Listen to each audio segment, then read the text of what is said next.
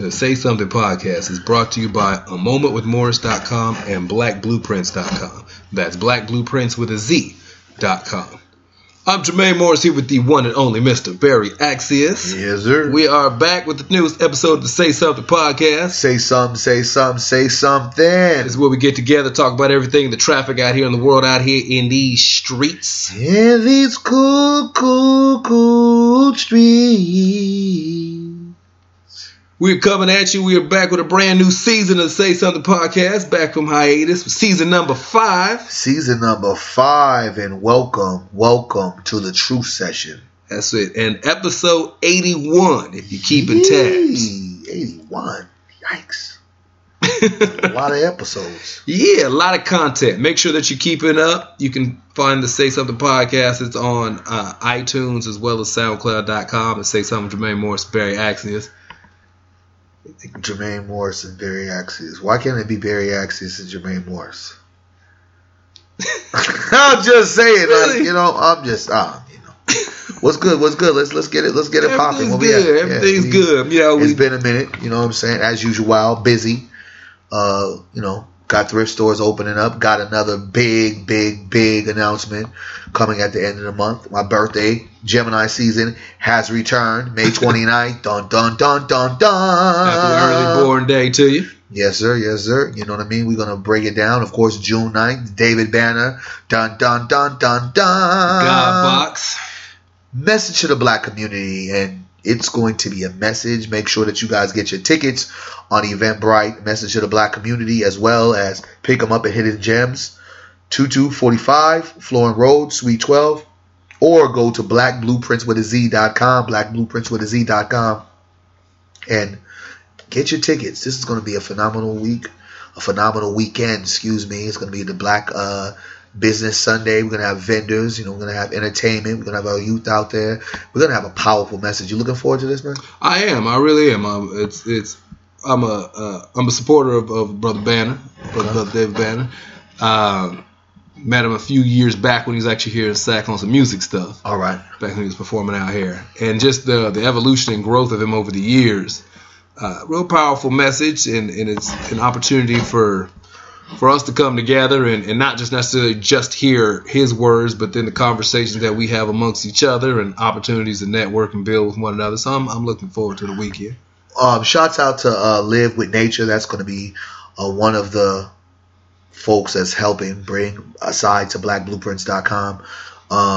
Bringing David Banner out. Shouts out to one of our hosts, as well as Health Professions, Mama Roll with Earth Mama Healing, of course, Voice of the Youth, Bill Black dropping out some gems and making sure things get done. And shouts out to my business partner, Passion P, Miss Bailey as I call her, and we won the Bill Black, actually we didn't win, well, we got third place in the Bill Black business pitch. What's that? $5,000, $10,000, and $15,000, of course, for the first place. We got third place. We had to give a business pitch. It's kind of like the Shark Tank. Oh, okay. Yeah, and there's this program called the Rails program that Bill Black was awarded to, and with Bill Black basically getting that award, we was able to now pitch our business, and we got some money to provide into the business. And so it was like, all right, let's do it. So that was a blessing, because if folks know what it takes to run a business, any little bit of money that we could get to invest in a business, any capital. Lady said when she heard that we put our own money in, because that's what we did, put our own money in, she was like blown away. And she's like, yo, they deserve something. I'll talk about the controversy on a later day, probably put it in my book. But excited. Shouts out to all the winners, and that was a big deal for us. But again, like I said, coming on my birthday, May 29th, I'm making another announcement of something else that's going to be big that I'm going to be doing, another business venture. It's just like, man, it's time to get black businesses going. Black in business is in full effect, man, right now.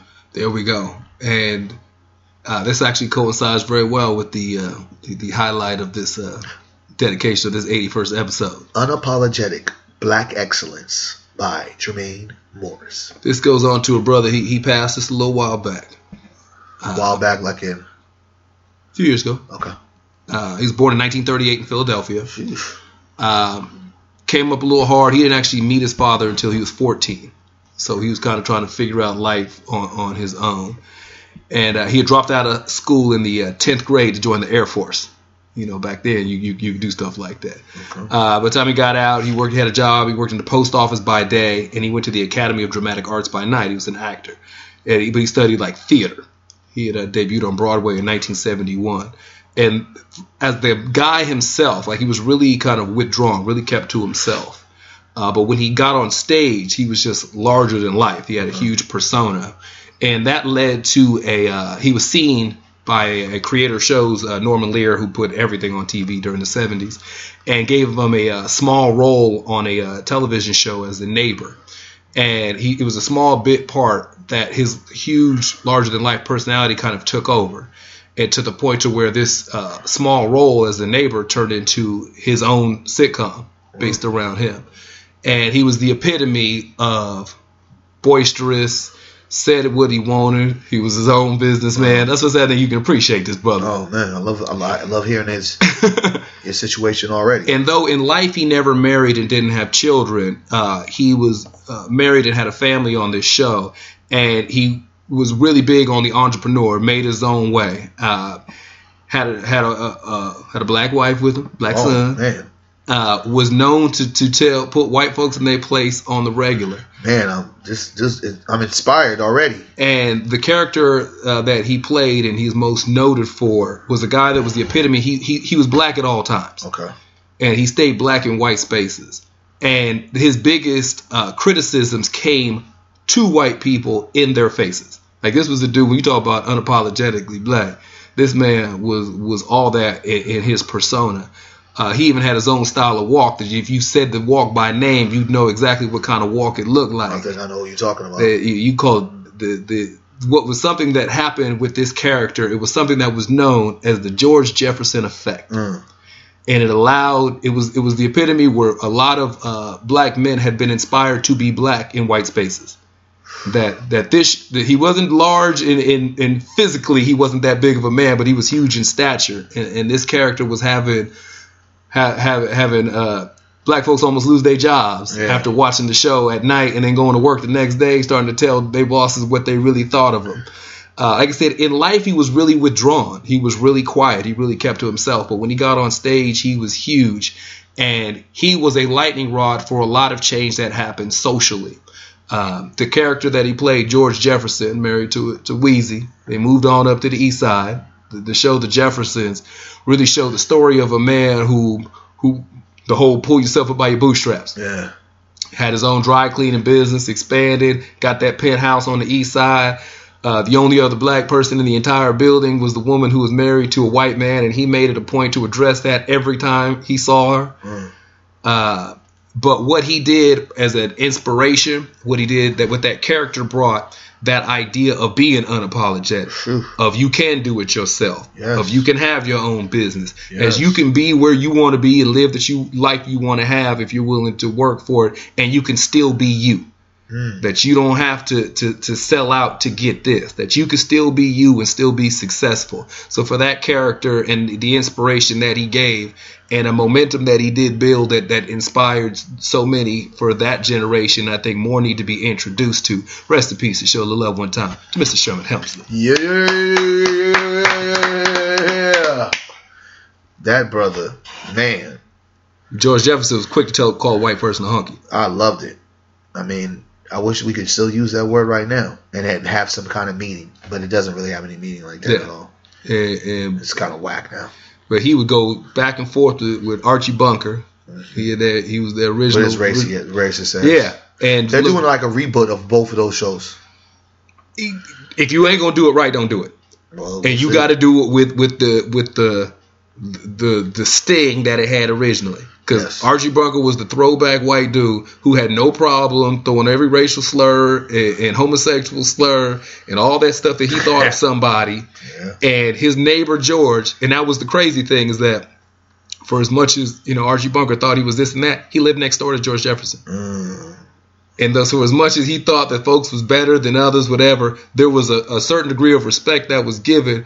Because George didn't back down from him. And there's nothing he could tell George because George lived next door. How much better can you be than me? And we share a yard. Yeah. Right. And then, you know, what they did with that character, that was actually the low end, because George then moved to the penthouse on the opposite side of town to have an even better life. Yeah. You know, so I think that, but seeing that representation every week of a black man who was still able to be black, that there wasn't an issue with code switching.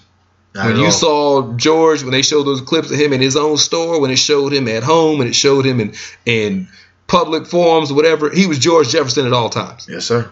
You know, now we're in an era where you got Steve Harvey on TV talking about you just can't be black in public.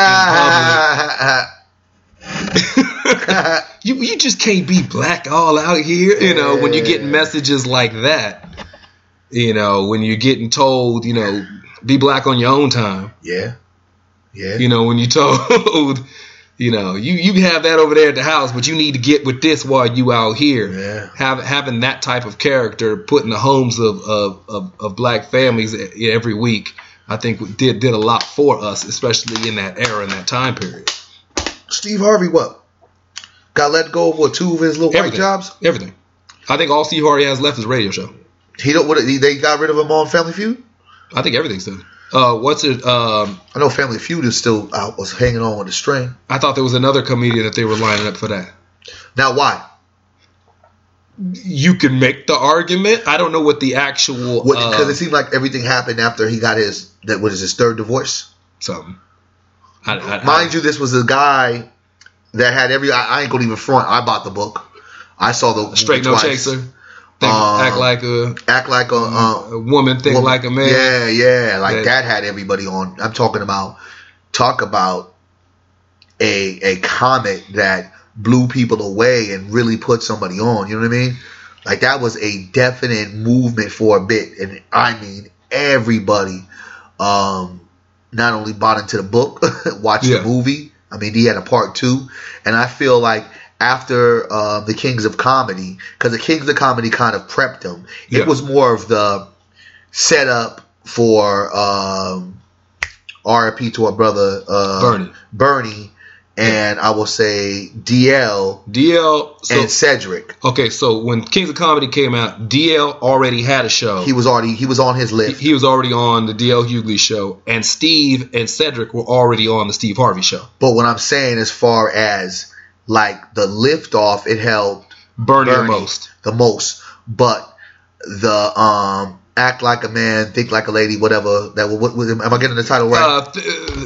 Think Like a Lady, Act Like a Man. Think Like a Man is the movie. Okay, but what is the title of the book? The book is well, the book was Straight No Chaser originally came up, but I think what you're talking about is Act Like a Lady, Think Like a Man. Yeah, because what's the name of the book in the movie? Yeah, exactly.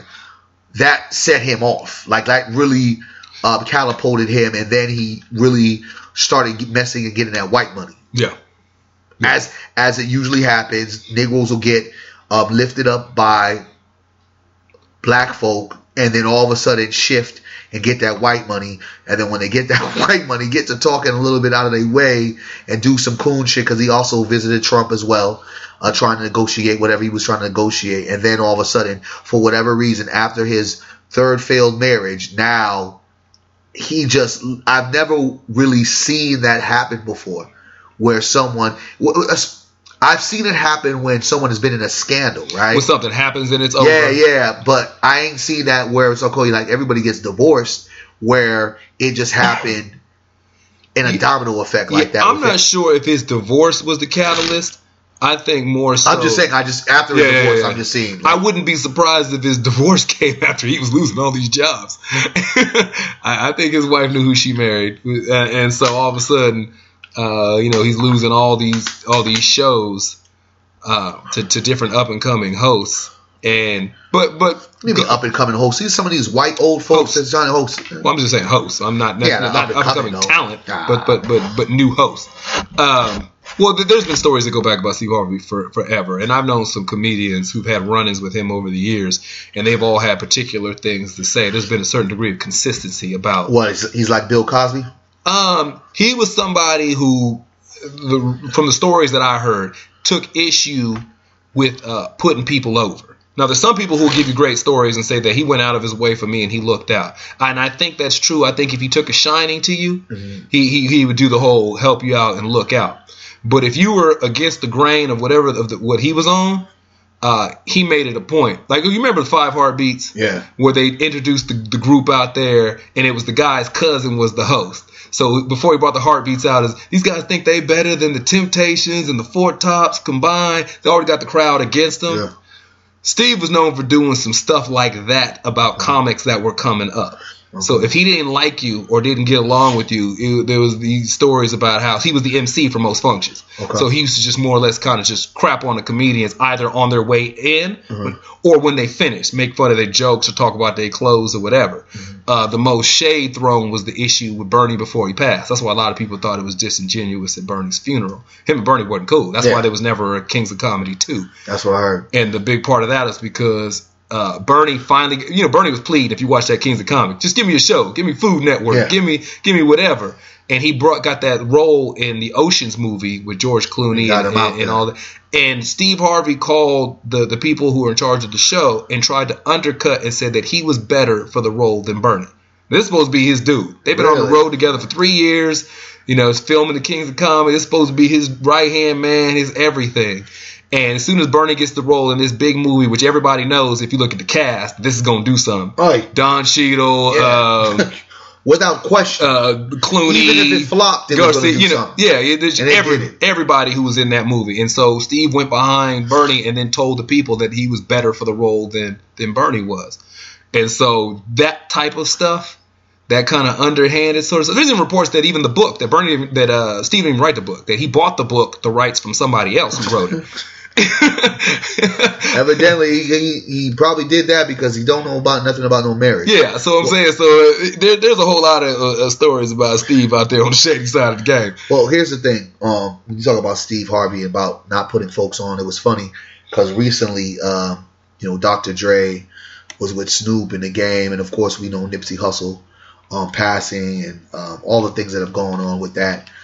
Folks were saying that Dr. Dre was cloud chasing because he had took a picture with Nipsey Hussle in background, a picture of Nipsey Hussle, and it was hilarious to me because as the Nipsey Hussle phenomenon has continued, right? Yeah. Folks have gone to the store. The store unfortunately recently said they're going to close down just for the simple fact that they've had so many different orders.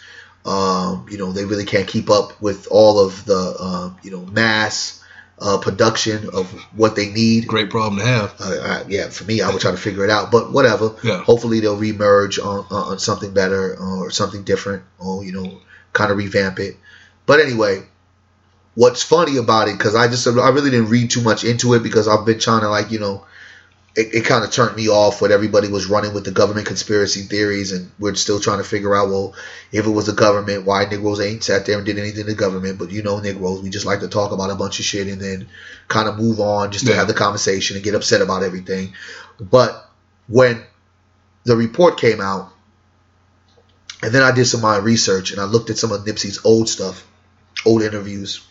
I've been a Nipsey Hussle fan before the emergence of his death. I found something that he talked about Dre and Dr. Dre, and the simple fact that Dr. Dre never really reached out, never really kind of this movement that Nipsey Hussle had. Because remember, Nipsey Hussle, before he even came out with the Victory Lap, he was already running his marathon and was a very, very popular artist. Yeah. You might have not known him nationally. Yeah, yeah. And of course, if you're a rapper, Dre live in LA, so I mean, of course, if you're a rapper, you know of Nipsey Hussle, right? I mean, because the fact that he was very talented. But again, Dre lived in LA. Yeah. And what was funny to me, that it seemed like Dre always picked the right artist at the right time. Snoop Dogg, Game, Kendrick, and Eminem and 50 Cent, and these guys are outside of LA. Yeah. But for the fact of LA, and even going back into the whole NWA hype, right?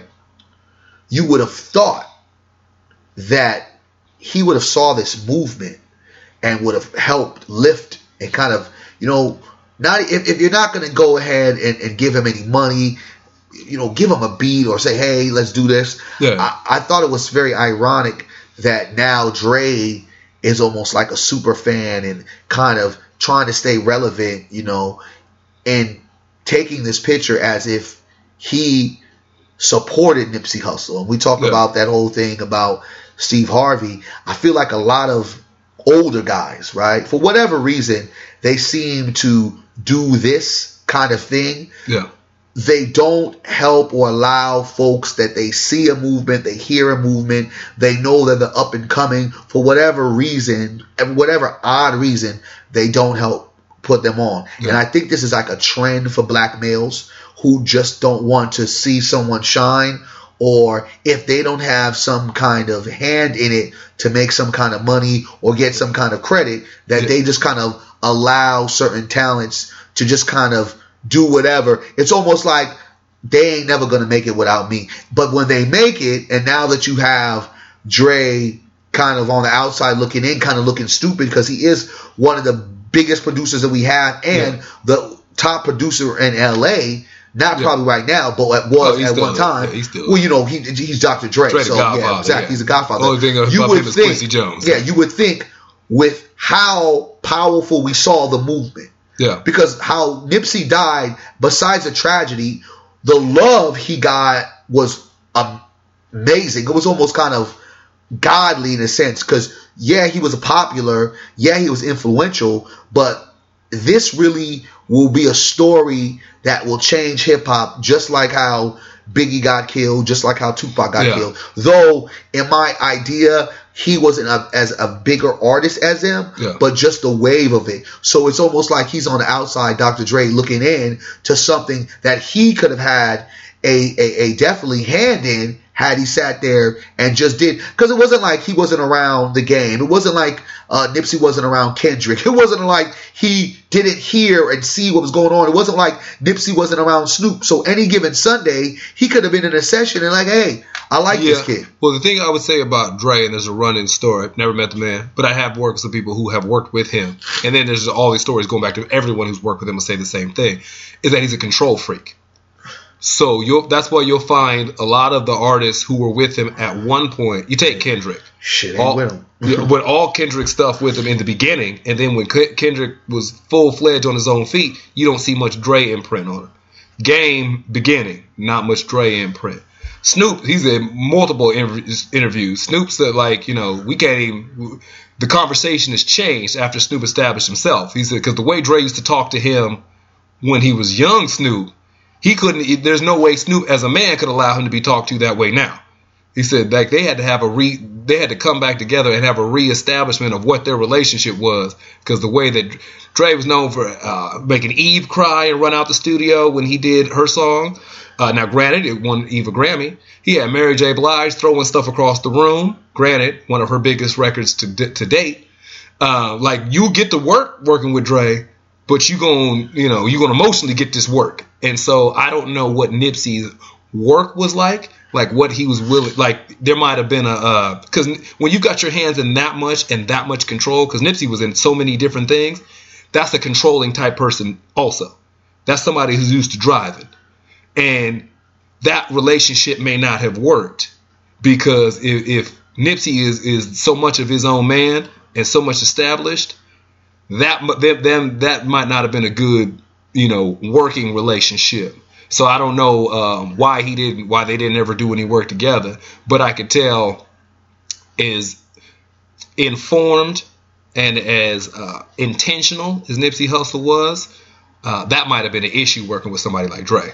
Yeah, I think that you're going down the road of folks that he has worked with, and folks that he's worked with but never came out. Folks, it's just been a whole thing. Like, he worked with Rakim, and you were like, oh, Dre and Rakim, and nothing ever happened. You're like, they got that one song out. Come on. Like I said, yes, he worked with Rakim, and nothing happened. Okay, I mean, when Dre and Rakim hooked up, we thought we was going to get the most phenomenal song or album in the history of albums. He worked with The Firm. I mean, he barely had his hand in it. There's just a lot of weird things. And then the simple fact that we're still talking about the Detox. He, at one particular time, his roster was, and these guys were all prime.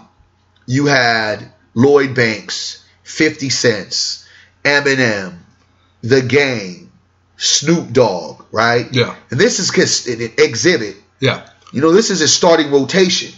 So you are Corrupt. Yeah. When Corrupt was still the MC that Corrupt was. Yeah.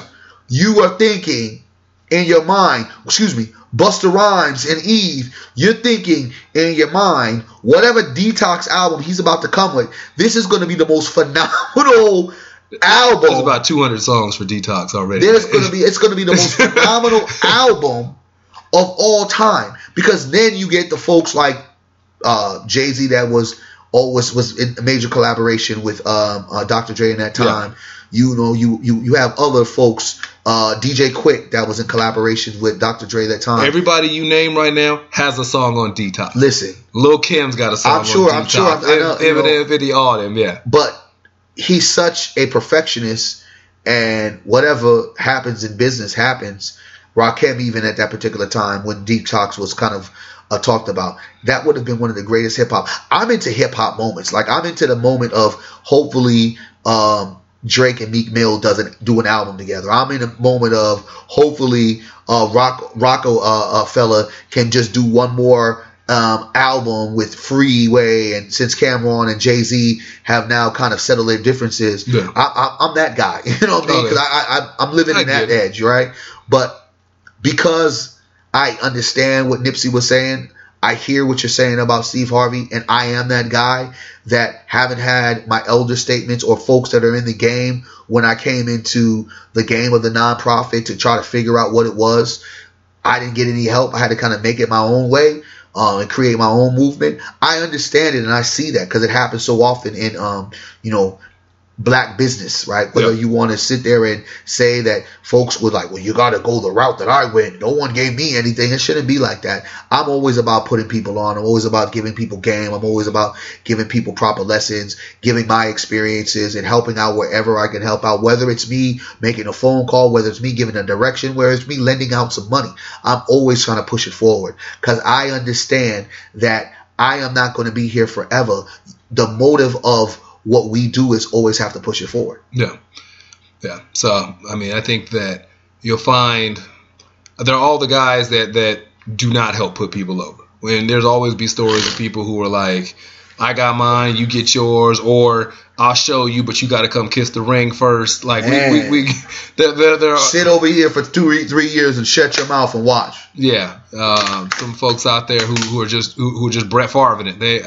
I ain't here to tutor Aaron Rodgers. Like, you just need to just go ahead and just wait till you get your spot. But then we do have the people out there like yourself and the ones who have made a concerted and conscious effort to be out there and to be a conduit to bringing people up and to helping to bring next man up and to helping to and woman and helping to bring that next generation along, because there are those people who recognize the value in the next generation. Shouts out to Robert Smith, the billionaire. He looking paid out all of those folks. College did at Morehouse. What was it? $40 million? I don't know what he did, but that billionaire, black billionaire, 1 out of 10.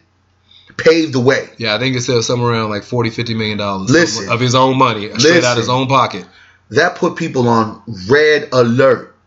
Folks was upset that Oprah didn't do the same thing afterwards. Yeah, because now that's the benchmark. It's one thing that if you're worth 9 figures and you spent $5 million of your own money to open up a school somewhere, and that's great. And I don't take anything away from the LeBron James, the Jalen Roses, the guys out there who are starting up academies and schools. More props. It's not either or. We need all of that. We need it all. We need all that. So it's not an either or issue. But that does shine a light on the Beyoncés and hoes. Well, you know the thing about it. No, but finish your thought. That does shine a light on the family of the Bob Johnson, man, on Oprah, on Tyler Perry, on it does on all of them.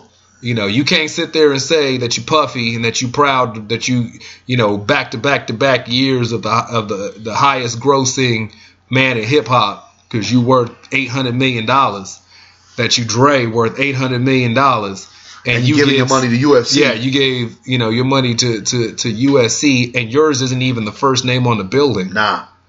That it's the Jimmy Iovine and Andre Young building. Nah, man, you can't.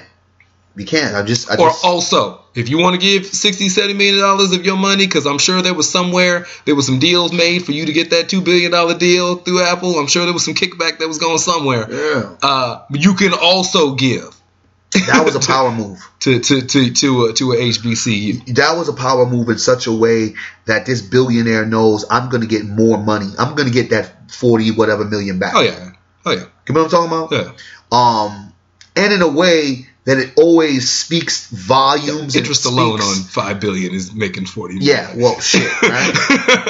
And it speaks volumes, right? Speaks volumes to a lot of the things that we've shared on this show, that we've talked about. When we're talking about pushing black forward, building black, we're talking about all these different ways that black people should support each other. Yeah.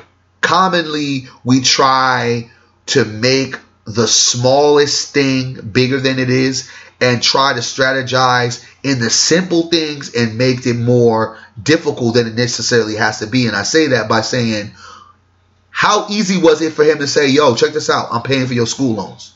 Yeah. It wasn't like, okay, if I do this, y'all got to do A, B, C, and I really can't pay all y'all. I can pay half. It was like, I'm doing this, and what I'm asking y'all to do is pay it forward. Yeah.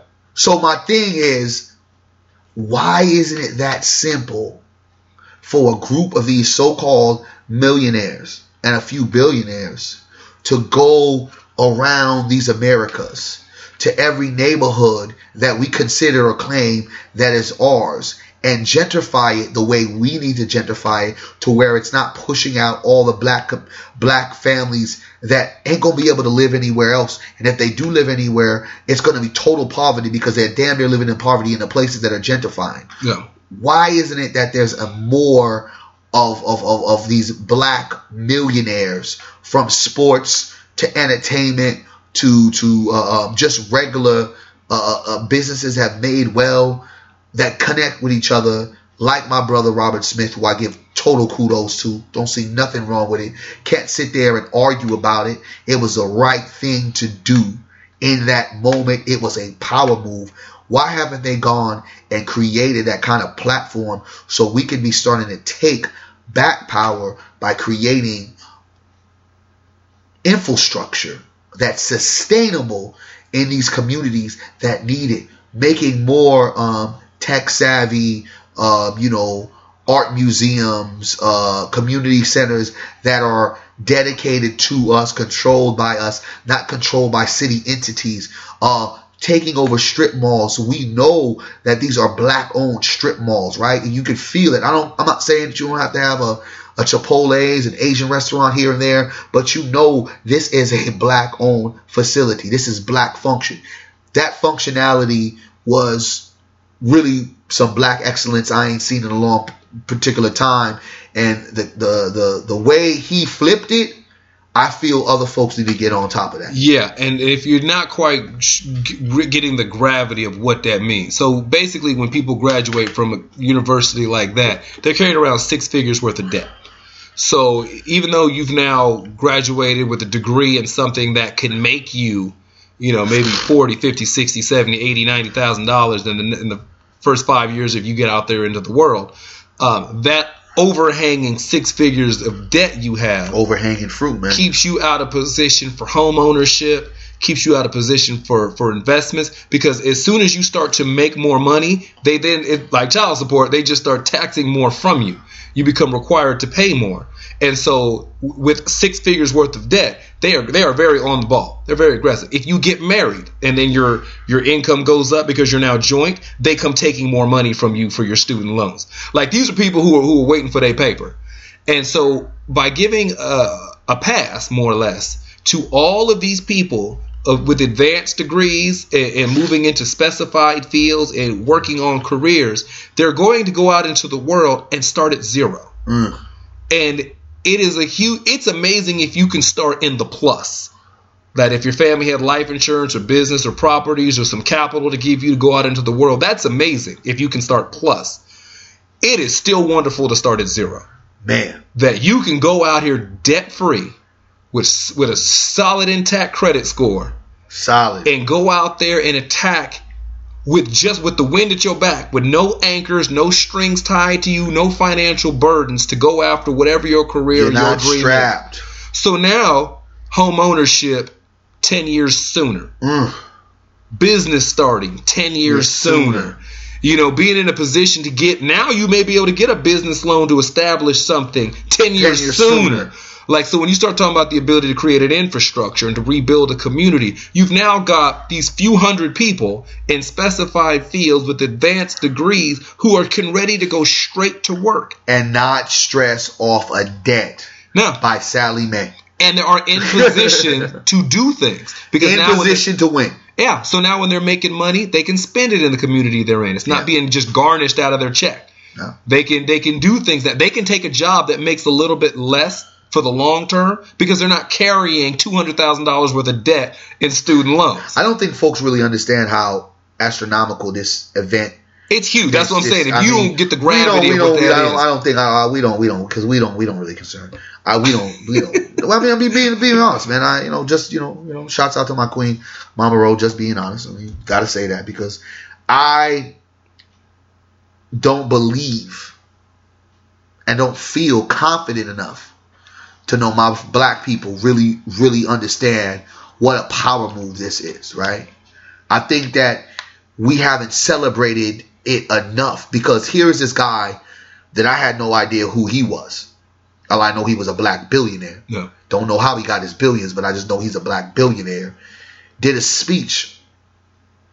And true to his word, and I hope his word is born, he says, y'all, I got y'all. And I'm going to move it. I just want y'all to pay it forward. It wasn't a joke. It wasn't a scam. It wasn't I need you to do A, B, and C. It was like, this is what I got. Here's your gift from me to you. And if we had more folks doing that, instead of criticizing, slandering, disrespecting, or just not being a part of the build, this is building. This is like that executive class of building for black community. Yeah. This is like, listen, this money ain't gonna go with me. Yeah. And I made enough to all my generations are going to be okay. Yeah. But I want to make sure your generation can start okay. That's like a get out of jail card, dog. Like free get out of jail card. And if you don't so take the financial ramifications away. You've got a few hundred. I don't know how many was in the total graduating class, but you've got a few hundred people moving forward who this is the imprint they have of a billionaire black man. So when they think about as they move forward, it wasn't an old white man that saved them. Ooh. It wasn't the system that saved them. It was somebody who looks like them, who came in and blessed them in a position to move forward and do better. Yeah. And his only request was look out for somebody else. Man. So as they move forward, that's the imprint. So when the opportunity presents itself to help somebody, they're a little more likely to. And they're in a position to do so. And they should. You know what I mean? So it is huge symbolic, and it sets a precedence because, like I said, it does send heat over to the other billionaires and the other people boasting on how much they make and making the Forbes list and all that. Or how much they allegedly do. Yeah. So, and what are you going to do with it? So what does this look like in real life in the community? Well, when you've got people who are now in positions to do better and they can spend more money in the community, this is where you start to raise up the infrastructure of where you live. This is where you're in a position to own the home that you live in. And home ownership is huge because that was directly affects the tax dollars, the property tax dollars that go into the schools in your community, and it also directly affects the civil services, aka your fire department and your police department. Yes, sir. Like there's a thing we like to do when it comes to dealing with law enforcement. We like to say that, oh man, I pay your salary, so you're supposed to treat me a specific way. No, you don't if you're a renter. So a lot of that money that's taken out that goes into those departments comes out of property tax for that particular area. Yeah. So if you're a renter, whoever owns your property is the one that is paying the salaries of the civil servants that live around you. Yeah. So they're treating you accordingly. But when you own the buildings there, and you own the homes, and you own the neighborhood, then the relationship when it comes to dealing with these entities changes. The relationship dealing with the school districts, dealing with law enforcement changes, because we find ourselves in detriment dealing with these systems because they don't treat us like we own the community. They treat us like we're squatters. Yeah. And so they'll treat our kids any old kind of way. They'll close schools at a whim, and they start with ours. When they got to go across the district and decide which 3 schools need to be cut, they start with ours in our schools. They start in our elementary schools, and they'll bus our kids to wherever they need to be. When it comes to policing in our neighborhoods, how we're addressed, how we're quote unquote dealt with and approached, we'll see all kind of in different communities where people are on the run for shooting at police officers who were safely detained and taken into custody without an issue. Meanwhile, our children, for quote unquote looking suspicious, end up handcuffed, slammed on the ground with bags put over their faces. Yeah, let's not even talk about that one right there. Well, I think we should. God, let's not, because I mean, this is our hometown. Sacramento. The report out of the 916. Wait. Hold on a second. Let me correct you. It wasn't a bag. It was a mesh. What was it? Spit repulsion apparatus. My thing is this. Before you get to break the details. I know somebody put the kind of thing it was, right? Yeah. But what do you call a basketball? A ball? Okay. What do you call a baseball? A ball. We could call the basketball the Zanazuda, right? Yeah. But we're going to still call it a what? Ball. We could call the baseball the Kanakuruta, but we're still going to call it what? Still going to call it a ball. Now, we take away the adjective of what it is, right? Yeah. But it's still considered a what? A ball. So I don't know what kind of latex-free shit that these folks is trying to tell us that this wasn't a what? A bag. Did it look like a bag to you? Yes, because I know what a bag is.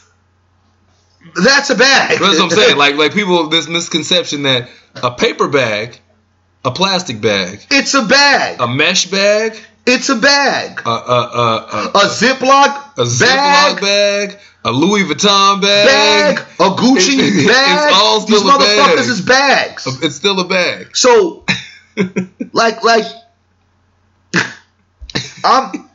bro, let me tell you something, man. I put 2 things up, and one of the things I put up on my Facebook, right, besides the numerous things I usually say to piss people off or engage with my folks that's following my page, and shouts out to everybody that continues to follow, and shouts out to everybody that continues to, listen and support every avenue, every system, whether it's the voice of the youth, whether it's the, the businesses, whether it's the speaking engagements, whatever Barry Acts to do. Shouts out, I salute y'all. Haters, keep giving the hate. I get excited about it. It makes me horny at night. I said to my black folk, and I think folks didn't really understand it, and we're going to go back to the whole 12-year-old thing because I want to get into it. But I said to my black folks, do most black people want to be white? Okay. What's your answer to that? What's your answer to that? And then what do you think that I mean when I'm asking that question? Because folks just look at that question like, fuck out of here. Of course I don't like to be white. I think probably most black people would like to be treated how white people are treated. So in that respect, yes. Okay. That would be, I would say, most of them, do I want to be white per se by culture? Not so much. Mm-hmm.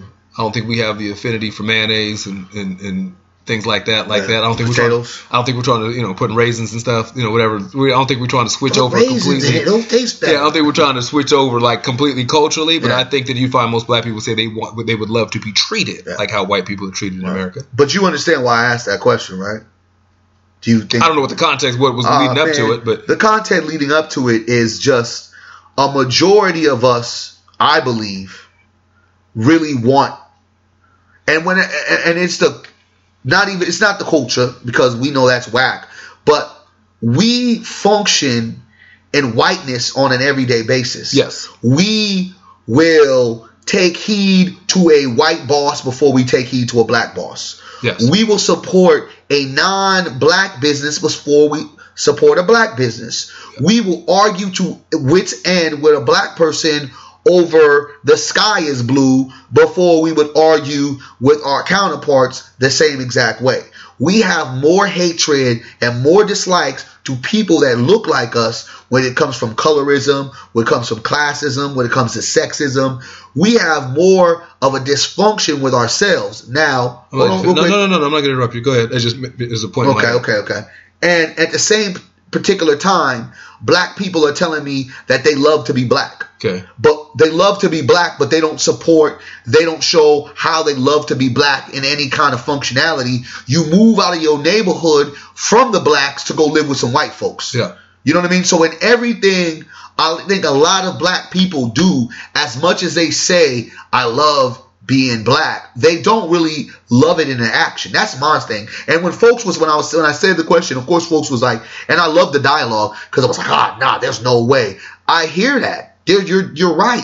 But I wish that there's no way, I love my skin, this is that. I wish that was used on everyday life because it's not. Yeah. And when I put that post up, I was kind of distraught from the rhetoric and from the feedback I was getting from this bag over this black kid's head. Okay. Where black folks were really coming out supporting the police officers and the security guard, talking about how disrespectful this black kid was. And I was like, what the hell are y'all talking about? These police officers, these slave catchers, have been disrespecting black people since they was in existence. Yeah. So how can we now all of a sudden, though we may not like the delivery of whatever message this young kid who was in this moment, this traumatic moment, when he's not only had pretendo police engage with him, but the real police that he's seen kill other black boys just like him are coming and violating him, putting handcuffs on him for nothing. He didn't violate any real criminal law. They said he was trespassing. Well, what the fuck is that? A goddamn, let me call your parents, come pick you up? He did nothing. So the kid to me went out like a soldier. If I'm going to get it, I'm going to go out spitting and disrespecting y'all because you've already disrespected me. At the end of the day, we as black people find too much will to be respectful to those that don't respect us, to be respectful for those who don't respect our lives. And to me, I was mind blown at some of the coonish behavior that folks was kind of conducting on my page by literally trying to give a pass and say, Barry, I support you, and I don't give a fuck about the police, but that little bastard excuse me? So how do you sit there and say you love and you like to be black? Okay. And instead of you saying in reality, you really want that white side of things. Okay, so there's a few things in there that I got. So to your question, I think I have a better understanding of your question. Do black people want to be white? No. But black people don't want to be black. So I think that the difference is that it's not necessarily I want to be this. I don't like what black people are in this space, in this system. I'm serious. Like if you sat there and said, for the same reason why if you asked a white person, would you trade places with your black neighbor? Or would you prefer to, what was it, the woman who did the study some years back, she said, what white person in this room would trade places or would like to be treated the way black people are treated in America? And none of them said yes. None of them raised their hands. If you ask most black people, do you like to be treated as how black people are in the system? Do you want to be black in this system? Most will say no. And so I think that the same vitriol and fervor, that same anger and resentment, that same oppressive behavior that gets put on black people gets exhibited by black people. And so you'll find that when the narrative goes in, oh, that kid must have did something. Oh, he must have been disrespectful. She must have mouthed off. He must not have complied. He must have resisted. It starts going into those narratives because the system is already saying we're criminal. The system is already saying we're flawed human beings. That's why as soon as you get some money, white flight applies to black people. Oh, for sure. You know what I mean? Like this, that same mentality of as soon as you get a little paper, get away from black people. You can't put your money with black people. You can't trust black people. You can't, if you're going to hire somebody, you can't hire a black person. White accountant, white lawyer. All these negative things that get said about us then start getting said about us by us. So I think that there's a lot of black people in America who they don't necessarily want to be white. They just don't like black people either. And so as in leading into with that the child, and let's put that where that is, a 12-year-old child, we love to sit there and say that white dude can be 24 and he's still a kid with his whole life ahead of him. Meanwhile, we try 13-year-old black kids as adults. You know what I mean? This is a 12-year-old child who all reports so far was told to go put something back in the car, and the security guard said he looked suspicious. Like that was the jump off. Like he was given direct order to go put something back in the car. He goes to put something in the car and is coming back. And the way he was walking back, he looked sketchy. And that was apparently the jump off to however that ended. And he's 12. And so he responds like a 12-year-old would. Yeah. Disrespectfully, angrily, especially we've got 35-year-old that if you just hemmed him up for doing absolutely nothing wrong, he's going to curse you out, call you everything, you and your mama everything but a child of God, and you might get swung on. Yeah, no doubt. As a 35-year-old grown man or woman. Yeah. So let alone an emotional, irrational, in the midst of trauma, 12-year-old child. Yeah. We're expecting all of this resolve, composure. We expecting this 12-year-old child to be a teenager. We expect this 12-year-old child to be a understanding grown adult. Man. What's 12? 6th grade? Come on, dog. Like, I mean, really?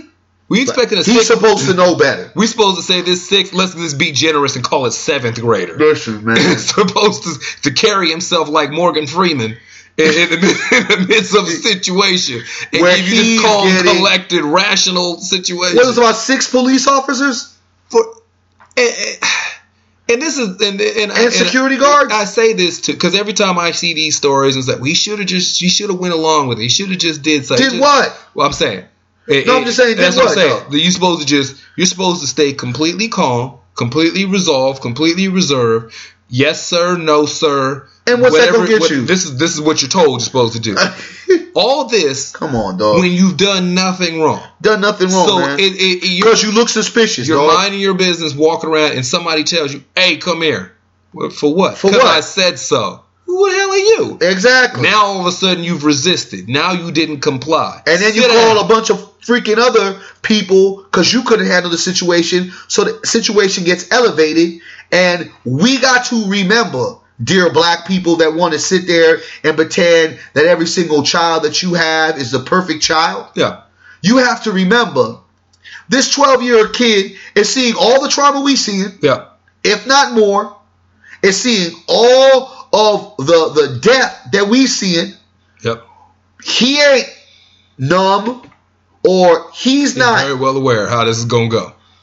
He's not blind to it. Yeah. It's being shown, whether it's on social media or regular media, and talked about all the time. There has never ever been a great relationship with police officers in the black community ever. Let me very clear on again. There's never been a relationship, a good relationship, or any relationship except a relationship with murder, mayhem, madness, corruption, and destitute, and all type of other shit. So for you to think that a child sees a police officer whether you're in any city, that he's automatically supposed to know his rights, be respectful, when the child gets arrested, handcuffed, for whatever reason, because he's not following your directions, where he's probably maybe not even following the directions of the teacher can't handcuff them. The whole thing was blown out of proportion. I don't know if the child was spitting or not. I don't know. That's what people said he was. Yeah, and the fact is, and something to always remember too. So if the premise that you're working under is that you're supposed to respect authority, that you're supposed to comply, that you're supposed to follow orders and be respectful, all of that is under the premise that what you're being stopped for is on the up and up. So if you're in the middle of doing something illegal and you're pressed by the police, that you're supposed to mind your P's and Q's. If you're doing something wrong and you get addressed by the person whose job it is to stop you from doing something wrong, that's one thing. But if the premise is flawed in the sense of you're being treated like a criminal when you've done nothing wrong, but yet you're supposed to be the one that remains cool, calm, and collected, that's a problem. And the way that its system works here is that all it takes is for the security guard to be trying to detain you. When the other security guard / or law enforcement or whomever shows up, they don't ask for the back by police officers who don't even know why they're there. And all they know is that one person is trying to bring somebody to the ground. Their only mission is to bring you to the ground. So if you've got 2, 3, 4 people tugging on you, pulling on you, jumping on you, you've still done nothing wrong. No one has an answer for you. They're just working you over till they can get you into a position of submission. What type of traumatic imprint do you think that leaves on a human being? That I wasn't in the middle of committing a crime. I wasn't doing anything wrong. Somebody mistook me for someone else. Somebody mistook my behavior for something else. And I start getting screamed at, yelled at, disrespected, then tackled and abused at 12 years old. And that's what I think folks are missing. If it was me as a father, putting whatever kind of bag, whatever kind of thing you want to say, CPS, dog, CPS, of child abuse, CPS. I'm done. Please tell me what family court system, what social worker that you can go over semantics of what the bag was made of. Doesn't matter. That's going to justify in their mind that I put a bag over my child. Yeah. It doesn't matter. What is it? So I took the mesh bag that I was using. No, you took the mesh. It's not a bag. Yeah, so I took the mesh thing that we used to carry the balls in when we go in PE, and I just put it over his head so he couldn't spit on me. So, dog. And they're gonna look at you. So what did you put over it? I took this mesh thing that we used to carry stuff in. It's mesh. It's see through. You can breathe through it, and I put it over his head. So you put a bag over your son's head? No. Mesh. It's a mesh. It's a mesh. It's not a bag. It's a mesh. He can breathe. That sounds ridiculous. CPS to be at your house. It sounds stupid. Because it is. My children would be taken away. My child would be taken away. Yeah. I would be ridiculed and be called the villain. Parenting classes. They put you in anger management. I probably wouldn't be able to work with children again. Oh, no. But yet and still, we're giving out these police officers a pass. And these are the reasons why I ask black people, do you really want to be black? I think black people want to be white. Because this kind of idea that we have this certain kind of privilege, especially when it comes to law enforcement, or we're supposed to do certain things the right way when it comes to law enforcement, is a false. It's not a reality. It's not real. The simple fact that we would argue the fact that this 12-year-old kid, did anything so wrong to where he had to be handcuffed and put a bag over his head, Negroes, bag over his head, and that wouldn't be called child abuse if we as parents can barely yell at our children, let alone touch our children, that this would be nothing more than abuse, and we're giving passes to police, and we're talking about the disrespect of the youngster, but we're not looking at currently here in Sacramento, Stephon Clark has been dead for 2 years. We know the officers aren't going to get charged, but we don't know where the fuck the officers are at. We don't know if the officers are still working for Sac PD. We don't know where the officers are at. I know one thing, the officers ain't got fired. I haven't heard that announcement. Yeah. So there's somewhere. You're just going to get pulled over one day and you're going to see a badge name that looks familiar. So when have police ever respected black people's authority to say, I don't want to be searched? black people's authority to sit there and say, leave me alone, officer, I'm walking home. Black people's authority to say, I'm not on probation, I'm not on parole, I don't have any weapons, I'm not a gangster. And be able to walk gingerly without being brutalized, harassed, racially profiled. I get so tired, though I love my people, I get so tired of going back and forth with the simple antics of what we try to assume has to be good reason that they do what they do. Black people have been killed for having a cell phone, having a toy gun, for selling cigarettes, for selling CDs, for going for their license, from running out of a car.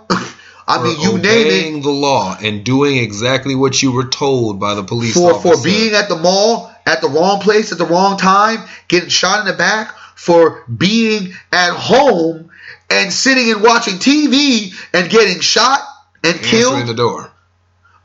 So you can't tell me about respect, and you can't tell me that there's a protocol that we have to do in order for us to be safe, in order for us to live. There's none. If they wanted, what would the story be if that 12-year-old got assassinated and executed with the bag that day?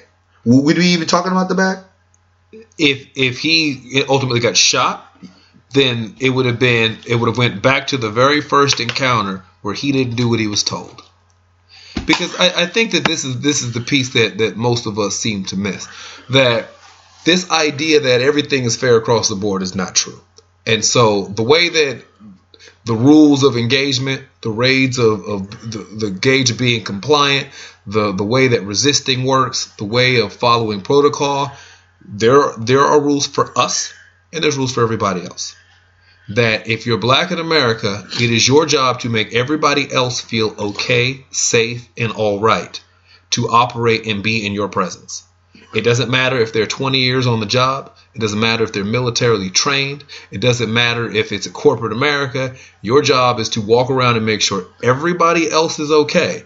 Because the second somebody else feels uncomfortable because of your presence, anything that happens after that point is your fault. That's the way this system works with us.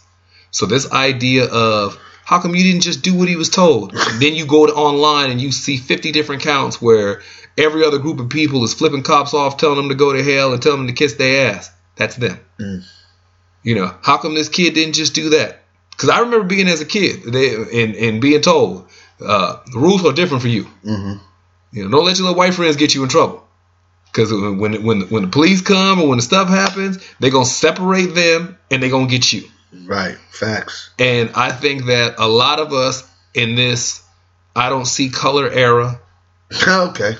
In this post-racist America that people believe, this kumbaya, we are all treated the same under the sun, are failing to realize that the game has not changed. And it hasn't changed a bit. And for some people, they don't like to accept that because they think that thinking is what halts growth and progression. Not at all. That we can't move forward if we're holding on to them old ways. Well, here's the way. The old ways are still holding on to us. And as long as that's the case, you can be upset over the way that the game is played, or you can recognize the rules of what it is. Like, I mean, just for real. Like, I every time I see these videos of a woman screaming, "I'm pregnant," and then being executed in the middle of the street. Even if she was not pregnant, she still said she was pregnant. Yeah, it doesn't matter. That's just you know what I'm saying? That's just the reference. Yeah, I know, but I'm just saying. Even if, and we were all outraged about that, right? Yeah. But then turn around, we're not outraged about the 12-year-old because he was disrespectful. Well, that's what I'm saying. Like when you see cases of something that starts as simple as failure to signal can lead to somebody being dead. Yeah. When you see something and everything turns back into she should have complied. Why didn't you just show his ID? Only guilty people don't talk and all this other nonsense that. You gonna have, if you black, you gonna have to learn to accept being black. Yeah. Like it is and work from there. Yeah. Because if we sit there and say, I accept the fact that I'm black, and then work from that space, and realize that nobody is flying in with a cape to save our communities. Ain't nobody gonna be our Superman. There's no sleigh that's gonna park on the roof and come in and magically clean up the family. And white Jesus ain't gonna save you. The boulder's not gonna be removed, and somebody looking like Pau Gasol is not gonna walk out and all of a sudden magically clean up and fix your credit and buy back the block for you. No. Recognizing that being black is a beautiful thing, and it is a responsibility. It is a responsibility. And that if we can own and accept the responsibility, there's greatness in it, there's beauty in it, there's pride in it, but there's some bullshit that come with it. I'm black and I'm strong, I'm black and I'm strong, I'm black and strong. I'm just saying, man, it's hard sometimes, dog. It's just really hard. It just really... It every time I think that we going forward, man, we take a few steps back, and just watching a 12-year-old, going through what he's going through, and a majority of our people aren't just outraged by the whole thing, the excessive force, the fact that the 12-year-old had that many officers around him and didn't call community leadership or call other folks, call the parents, do whatever they needed to do before it got that bad and before people recorded, and nonchalantly not give a shit that people are recording it because police don't give a shit. And the simple fact that a lot of these so-called leaders that are and not the leadership that not the leadership that were on ground zero are trying to create this community healing perspective with police officers, and I ain't heard not one of them make a comment about this. It's like, y'all, this is supposed to be the rebuilding community stage. Yeah, this you don't hear nothing. You just kind of hear it, just whispers in the darkness, and we're not going to get saved by continuing to believe that some folks that have been doing things before they were born, that have been inducted in a system that has been designed to keep us oppressed, are going to change for a matter of fact that they feel they're obligated to change. They're not. Nope. So until we wake up and realize and smell the coffee and go about doing the things that we need to do for ourselves and protect our children and women at all costs, because that could have ended up ugly. And for those who are swearing up and down that this kid was disrespectful, see, this is the thing about black people. Even if there's something done wrong, black people always want to point it out. But when white folk do something wrong, you know how many times I heard a white person say about Stephon Clark, he should have followed directions. I'm like, did he even have an opportunity to follow direction? I have never heard one officer sit there and say, well, that was probably excessive force being used. Not one officer. Everybody stays on code. Majority of white folks stay on code. Whether they're right or they're wrong, stay on code. That's why we still have Mr. 45, the pussy grabber, still the president.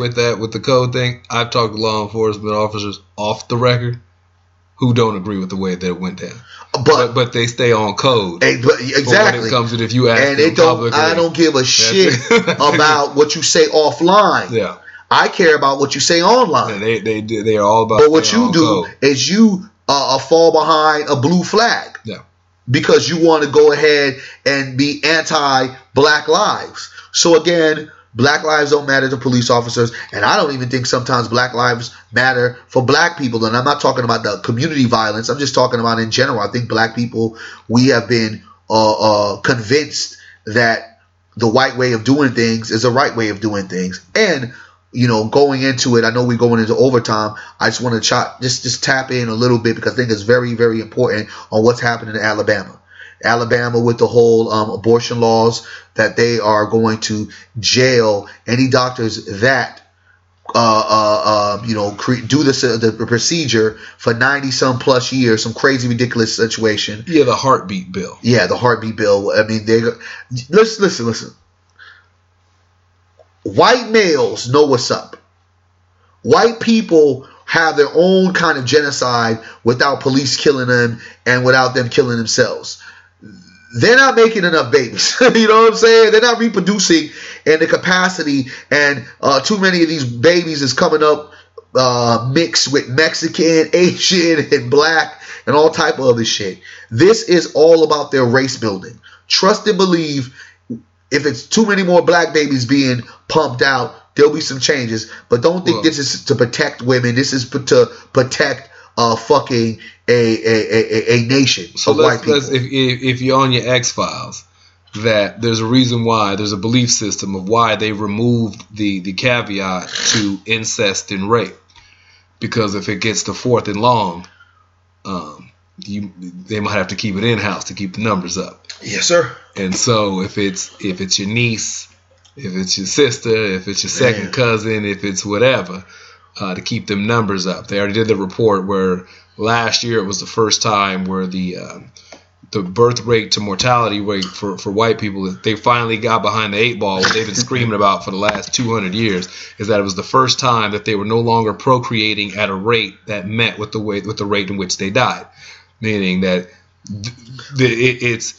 it's game time right now. Game 7, huh? So now this whole idea of, because we got to remember that black and brown is the global majority. Yeah. There's more people of color than there are Caucasian. Yes. But in the United States, that's not the case. And so the thing that they've been shouting for 200 years, what they've been worrying about this becoming or returning to being a brown nation is coming to fruition. It's why there was the massive movement of immigration to remove black and brown people from Haiti, from Mexico, from El Salvador, give them some education, from all this sort of stuff. And at the same time, where they said that immigration was a huge concern and the biggest threat to the United States, we brought in 30,000 Eastern European and Serbian refugees, as well as no implications of any issue when it pertains to immigration when it comes from the north. We've got Canadians who are staying here past their visa when we make no issue with that whatsoever.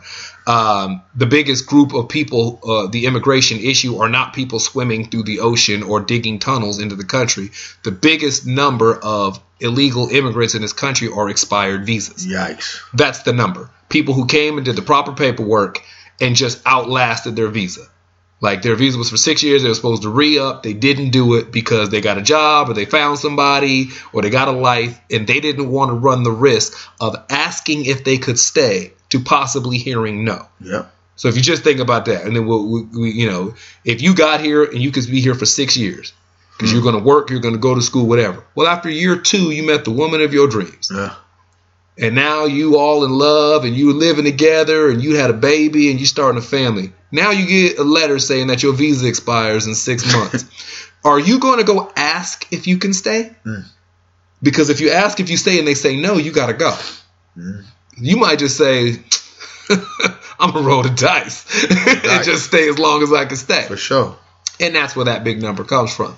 But recognizing that the black and brown population is huge, let's diminish that number by ICE, rounding up black and brown people throughout this nation and getting them out of here, while we then influx Eastern European and European immigrants. They're trying to get their numbers up. And if you're not familiar with what the heartbeat bill or the fetal heartbeat bill is that the embryo, you can track the heartbeat after about 6 to 7 weeks of a pregnancy. So that's your window. So if you're trying to figure out how long do you got, you shoot the club up, you better be making moves right then and there. Because after week 6, week 7, which is basically the period where you can actually determine if you're really pregnant or not, it's yours. And Alabama's not the only state. It's been proposed, or it's on the books, or it's already having the initial stages where it's been passed through, introduced in like Texas, Maryland, through Florida, Georgia, Iowa, Kentucky, Louisiana, Minnesota, Mississippi, Missouri, North Dakota, Ohio, South Dakota. Like they're making South Carolina, like they're gonna make a movement of trying to get some weight behind this. And the fact is that they're completely disregarding the woman. The situation of the ramifications, and I'm just saying, damns about the woman. Never did. The idea of saying that we're doing this to protect the baby. So what you're saying is that if this woman got gang raped by a bunch of inmates who just escaped from prison, she got to keep it. Yeah.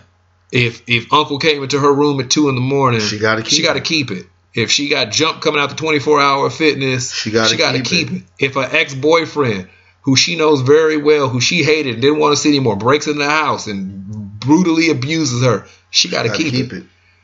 with no care or concern for what that relationship would be to that child that grows up, how much love do you think that relationship's going to be? Yeah. Like, what type of environment do you think that baby's going to be born into? You know, what psychological and physical trauma and abuse do you think that's going to do to the woman? Think what that pregnancy is going to be like. Come on. The trauma that she's going to go through for 9 months, realizing that what's going to happen one day, what's coming into the earth and how it got here. Like, I mean, like I say, man, it's not going to be all LeBron James. It's going to be a few Jeffrey Dahmers. Be a whole lot of them. That's how Freddy Krueger got here. I mean, it's shit, Dylan Roof and shit. The woman got trapped in the room over the weekend, and all them inmates raped her, and that's how Freddy Krueger was born. And shit like that, man. I mean, it's crazy out here. White folks are crazy. Negroes stop trying to act like them, and respect the fact that there was a courageous 12-year-old kid that was doing his Tupac and spitting on whatever police officers he could, and I still don't know if he spit. And goddamn it was a goddamn bag. I don't care what y'all people try to convince me with your technological science, and it's a bag. It's a bag. These are stories that we need to report on. These are things that we need to address. And June 9th, message to the black community. I'm going to have a definite message over there for y'all about some real shit. But go ahead, bro. So for stuff like this issue, stuff that's going to be brought up on June 9th, where can folks find you online? Barry Axius at Facebook, Twitter, and Instagram, and of course www.blackblueprintswithaz.com. Get some real gear that can help you be black. I actually got some stuff to be submitting to be writing over there. For you. We got our blogs getting back up. We had a major bug, so we've kind of got everything got back everything in order. So yeah, man, we need those blogs, man. Push them in. I'm Jermaine Morris on Facebook, every other social media platform at J Morris CEO. Good to Say Something podcast. We're back, season 5. Season 5, like I said, Chuck T, man, get well, brother. We praying for you, my dude. We got work to do. Come on, man. Come on, get through this. We thank you for listening. Until next show. Already. We will holler at you later. Peace.